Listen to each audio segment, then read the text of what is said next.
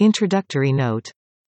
Giuseppe Mazzini, the great political idealist of the Italian struggle for independence, was born at Genoa, June 22, 1805.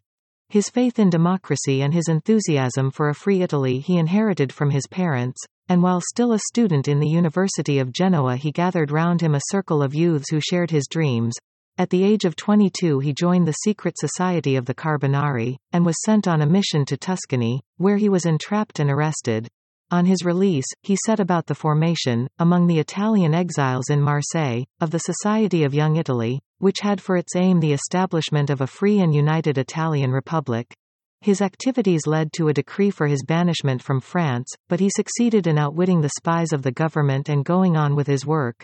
The conspiracy for a national rising planned by Young Italy was discovered, many of the leaders were executed, and Mazzini himself condemned to death. Almost at once, however, he resumed operations, working this time from Geneva, but another abortive expedition led to his expulsion from Switzerland. He found refuge, but at first hardly a livelihood, in London, where he continued his propaganda by means of his pen. He went back to Italy when the Revolution of 1848 broke out, and fought fiercely but in vain against the French, when they besieged Rome and ended the Roman Republic in 1849. Defeated and broken, he returned to England, where he remained till called to Italy by the insurrection of 1857.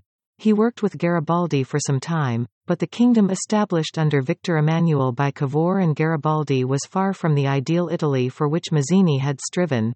The last years of his life were spent mainly in London, but at the end he returned to Italy, where he died on March 10, 1872. Hardly has any age seen a political martyr of a purer or nobler type.